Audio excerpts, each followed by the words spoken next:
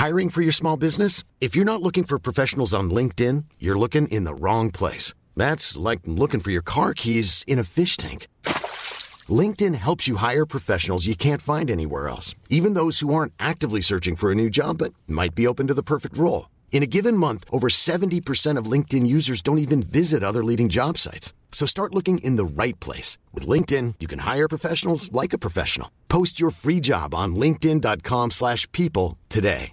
A lot can happen in the next 3 years. Like a chatbot may be your new best friend. But what won't change? Needing health insurance. United Healthcare Tri-Term Medical Plans are available for these changing times. Underwritten by Golden Rule Insurance Company, they offer budget-friendly, flexible coverage for people who are in between jobs or missed open enrollment. The plans last nearly 3 years in some states, with access to a nationwide network of doctors and hospitals. So for whatever tomorrow brings, United Healthcare Tri-Term Medical Plans may be for you. Learn more at uh1.com. Down the blind, Andrew John. Inside for Albert. Albert will score. Albert will score. Newcastle have won. Fiddler's going to score. Fiddler, his farewell. His farewell.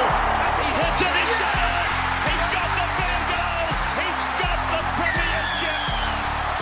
He has gone from, as I said, a captain to a legend, and probably rugby league immortality. That's not a try. That's a miracle. G'day guys, welcome back to the Rugby League Guru podcast. A bit of a mixed year for New Zealand Rugby League, and obviously Benji Marshall, he retired the other day, so he's played his last game, obviously for the Rabbitohs, but also for the Kiwis, and it's been an unbelievable career for Benji. 31 tests for the New Zealand Kiwis, and he's been part of some of the biggest moments in the history of the Kiwis. Obviously the World Cup, it's probably the standout for me, the 2008 Rugby League World Cup. Unbelievable scenes. It's something that I will never forget in rugby league history. I'm so glad that I was alive to be able to watch that. It was just incredible what the Kiwis did that season and in that competition. It was unreal. That Australian team, they were stacked. So to see what transpired there was unbelievable. Benji, obviously there's the moment where Billy Slater's going out, he flicks it back in and Benji takes it and scores. An unbelievable moment and a brain explosion from Billy Slater, but Benji,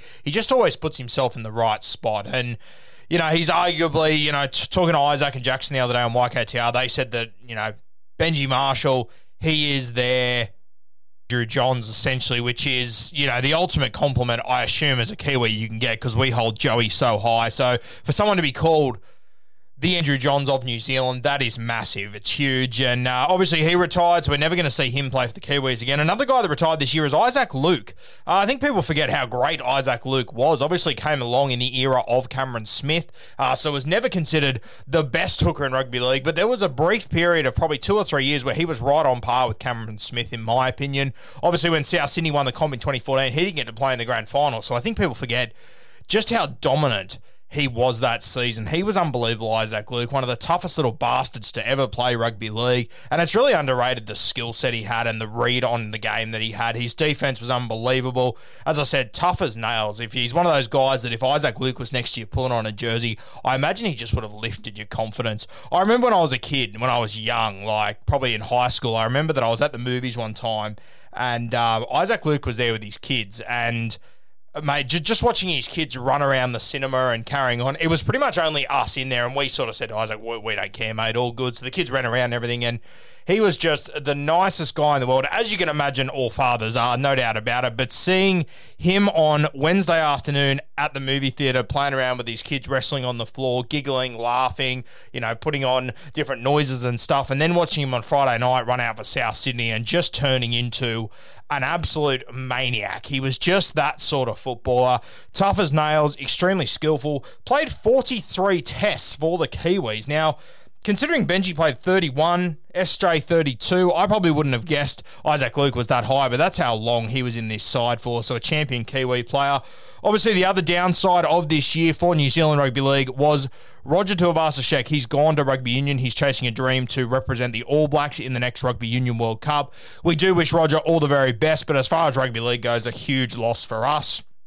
Also leaving after playing just 20 tests for the Kiwis. Obviously had a couple of injuries and whatnot, and the last few years there hasn't been any tests because of COVID and whatnot. I think 2019 was the last time the Kiwis played in a test, and it was against Great Britain and all them. So Roger Tuivasa-Sheck, just off the top of my head, I think he's 27 at this stage in his career, so hopefully we do get to see him back. I would imagine after that World Cup, which off the top of the dome I think is in 2 years, I would hope we do get to see RTS back to play even more tests. I think he really does have the potential to definitely top Benji and Shaun Johnson as far as games played. He's only 10 and 12 off their mark, but Isaac Luke, he's got 23 games to chase him down, so it'll be a big test for him. The one positive coming out of New Zealand Rugby League this year, when you look to next year, is that Shaun Johnson, he is returning to the New Zealand Warriors, which I think is going to be sensational. I spoke about Shaun Johnson when he left. Actually, no, I didn't have the page then. I remember saying to my mates and stuff that I think this is a great move. It's time for Shaun to move away from the Warriors. It's time for the Warriors to move away from Shaun. It was a marriage that wasn't going anywhere fast. Shaun Johnson had to leave to learn his trade properly, and wow, hasn't he done that? The last 2 or 3 years have been incredible at the Cronulla Sharks. Injuries have derailed it a little bit at key moments, but the football he's playing is some of the most controlled we've ever seen, and in my opinion, the best that we've seen from Shaun Johnson. So he will be representing the Kiwis over the next few years once COVID gets back to usual. He's 31 years old right now, I believe, SJ, so you'd have to think he would have at least 2 more years to run. Dare I say, probably 3 or 4 the way he's playing if his body holds up.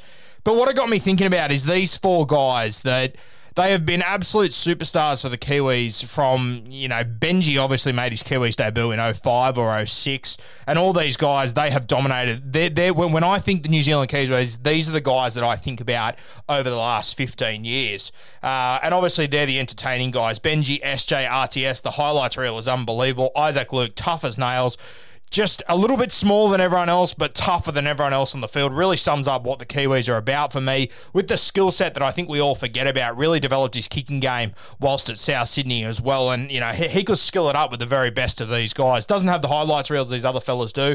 But some of the moments that Benji, SJ, RTS have provided us with the Kiwis, I mean, Benji, you name it. Some of the plays he's come up with for the Kiwis, we mentioned that try that he scored. I think there was an intercept in the early part of his career that I remember. SJ's had a heap, obviously, to win the World Cup or the Tri-Nations, whatever it was, over in England when he put that step on Georgie Burgess and scored. A couple of the passes he threw to Manu Vatuvei, big cutouts to win big games for the Kiwis there. He's been involved in a few huge boil-overs, Shaun Johnson. And Roger, the amount of work he does and how he just dazzles with his sidestep consistently for the Kiwis. 3 unbelievable talents. And I was thinking, wouldn't it be unreal if we got to see these 4 guys at their peak playing together? Now, obviously, for the Kangaroos, you had Slater, Smith, Cronk, who, whilst, maybe, at some point they all would have been at their peak. Maybe it wouldn't have been at the same time, but they were all, top 5 players at worst the entire time they played for the Kangaroos, yeah? So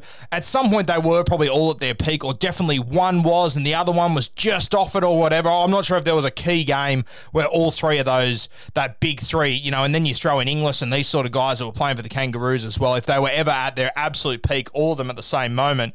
But they had so many guys to pick from. That's not the situation that the Kiwis are in. And what I was thinking the other day, if you could have had a year or 2 with a spine of Isaac at hooker, Benji at halfback, Shaun Johnson at 5'8", and RTS at fullback, with them at their absolute peak, this would have been the New Zealand Globetrotters. They would have been so good to watch. Would they win every game? I've got no idea. But would I miss a single game featuring these 4? Not a hope in hell. I still remember in 2019 when it looked like for the first time we were going to see SJ, Benji and RTS play together in the same Kiwi squad. I was so excited about it.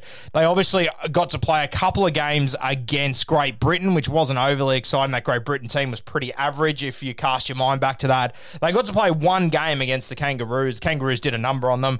But as we all know with these teams, these Kiwi sides, they get better the more time they spend with each other. And geez, I would have loved to have seen these 4 go into a World Cup together, spend a couple of months together, get used to each other's trade and really build a combination, because it would have been sensational. I was thinking the peak of all these guys. For me, Isaac Luke, I think it was 2014 when South Sydney won the comp. He was arguably the best hooker in the game. He was definitely pushing Cameron Smith for the best hooker in the game status. Obviously missed out on the grand final, so I think people underrate how good this this season was. But in defence, he was one of the most terrorised defenders in the game in 2014. Then with the ball in hand, playing eyes up footy was unbelievable. They also won the Nines competition that year, or like 3 months after that. And mate, he was so fast out of dummy half. I'm from memory, it's him that sets up the winning try in the Nines grand final. That's the sort of player he was. Eyes up footy, ruck recognition was unbelievable. A real running nine who was tough as nails. He's sort of like a hybrid of like essentially a Harry Grant and a Brandon Smith. He's sort of that sort of player. He could just bulldoze. He was built like a little fridge, but then he was also quick and dynamic like Harry Grant. So one of the best hookers we've ever seen, Isaac. And if you were to have him at hooker, Benji at halfback. Now for me, you could have Benji sort of nowadays, more of a traditional 7, or you could take Benji of 2010, who was just on another level. And for me, I'm going to take Benji of 2010. That was the year that he won the Golden Boot. He was just braining this competition. He was unbelievable. The one that always stands out for me is a try that he scored against the South Sydney Rabbitohs, where he got it off a scrum and he went right foot, stepped in, turned about 2 bodies, came off his left and burst through. Just stuff that you didn't see guys do on a regular basis. But Benji, that's always been the sort of footballer he is. And then obviously around that 2010 mark, 2009, you had a couple of unbelievable plays too. You had the flick around the back to Blake Ashford that night against the Parramatta Eels. I remember one day at Leichhardt Oval, he threw this cutout pass to Beau Ryan. It must have been a 35-metre cutout pass, and it was left to right as well. His strong side is right to left. So watching Benji do that sort of stuff, just incredible to see. I would take 2010 Benji at halfback. One of the best kicking games as well. Criminally underrated, especially his like mid-range kicking game from about 40 metres out. If you remember, Benji used to, you see Nathan Cleary do it now, but he does it about 15 metres out from the line where he puts in that sort of curving grubber.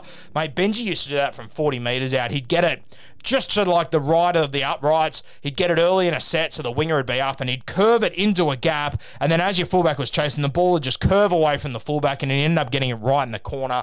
And then the West Tigers, they would just umbrella their defence and bury teams in the corners. It's one thing that I always loved with Benji. People always talk about the step, the flick pass. I used to love that kick that he used to do, where he just used to curve the ball, let the ball do the work, and force fullbacks to come out of corners. Because when you put in those kicks, it means that the fullbacks, they're not running onto them, they're running around them to get to it. So you waste so much time, and it really puts the defence on the front foot. So Benji of 2010 would take him at halfback in this team.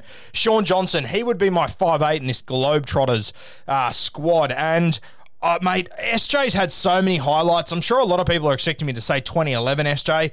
I'll tell you what, I've got to take 2020 Sean Johnson. I just think that his game is just so complete now. And I'm taking 2010 Benji. He's got the highlights reel. Sean Johnson still does. But for me, I'd be letting Benji play predominantly down that left edge, and I'd be letting Sean Johnson play on the right edge. Would I be telling them to stay on those edges? No way. I'm Sandra, and I'm just the professional your small business was looking for. But you didn't hire me because you didn't use LinkedIn Jobs. LinkedIn has professionals you can't find anywhere else, including those who aren't actively looking for a new job, but might be open to the perfect role, like me. In a given month, over 70% of LinkedIn users don't visit other leading job sites. So if you're not looking on LinkedIn, you'll miss out on great candidates like Sandra. Start hiring professionals like a professional. Post your free job on linkedin.com/people today.